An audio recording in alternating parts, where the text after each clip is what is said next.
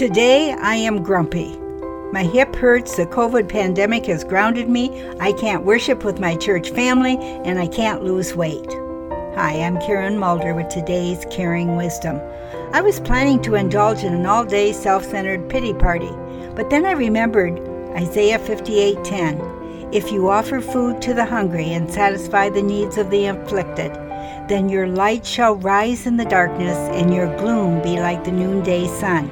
So I followed this ancient wisdom and wrote notes to grieving friends, sent funny cartoons to my friend who has cancer, made energy bars for my husband, and ordered a birthday present for a grandson.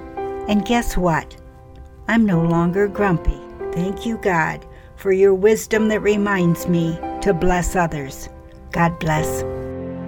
Thank you for visiting wisdomofthewounded.com. Resources on how to care well.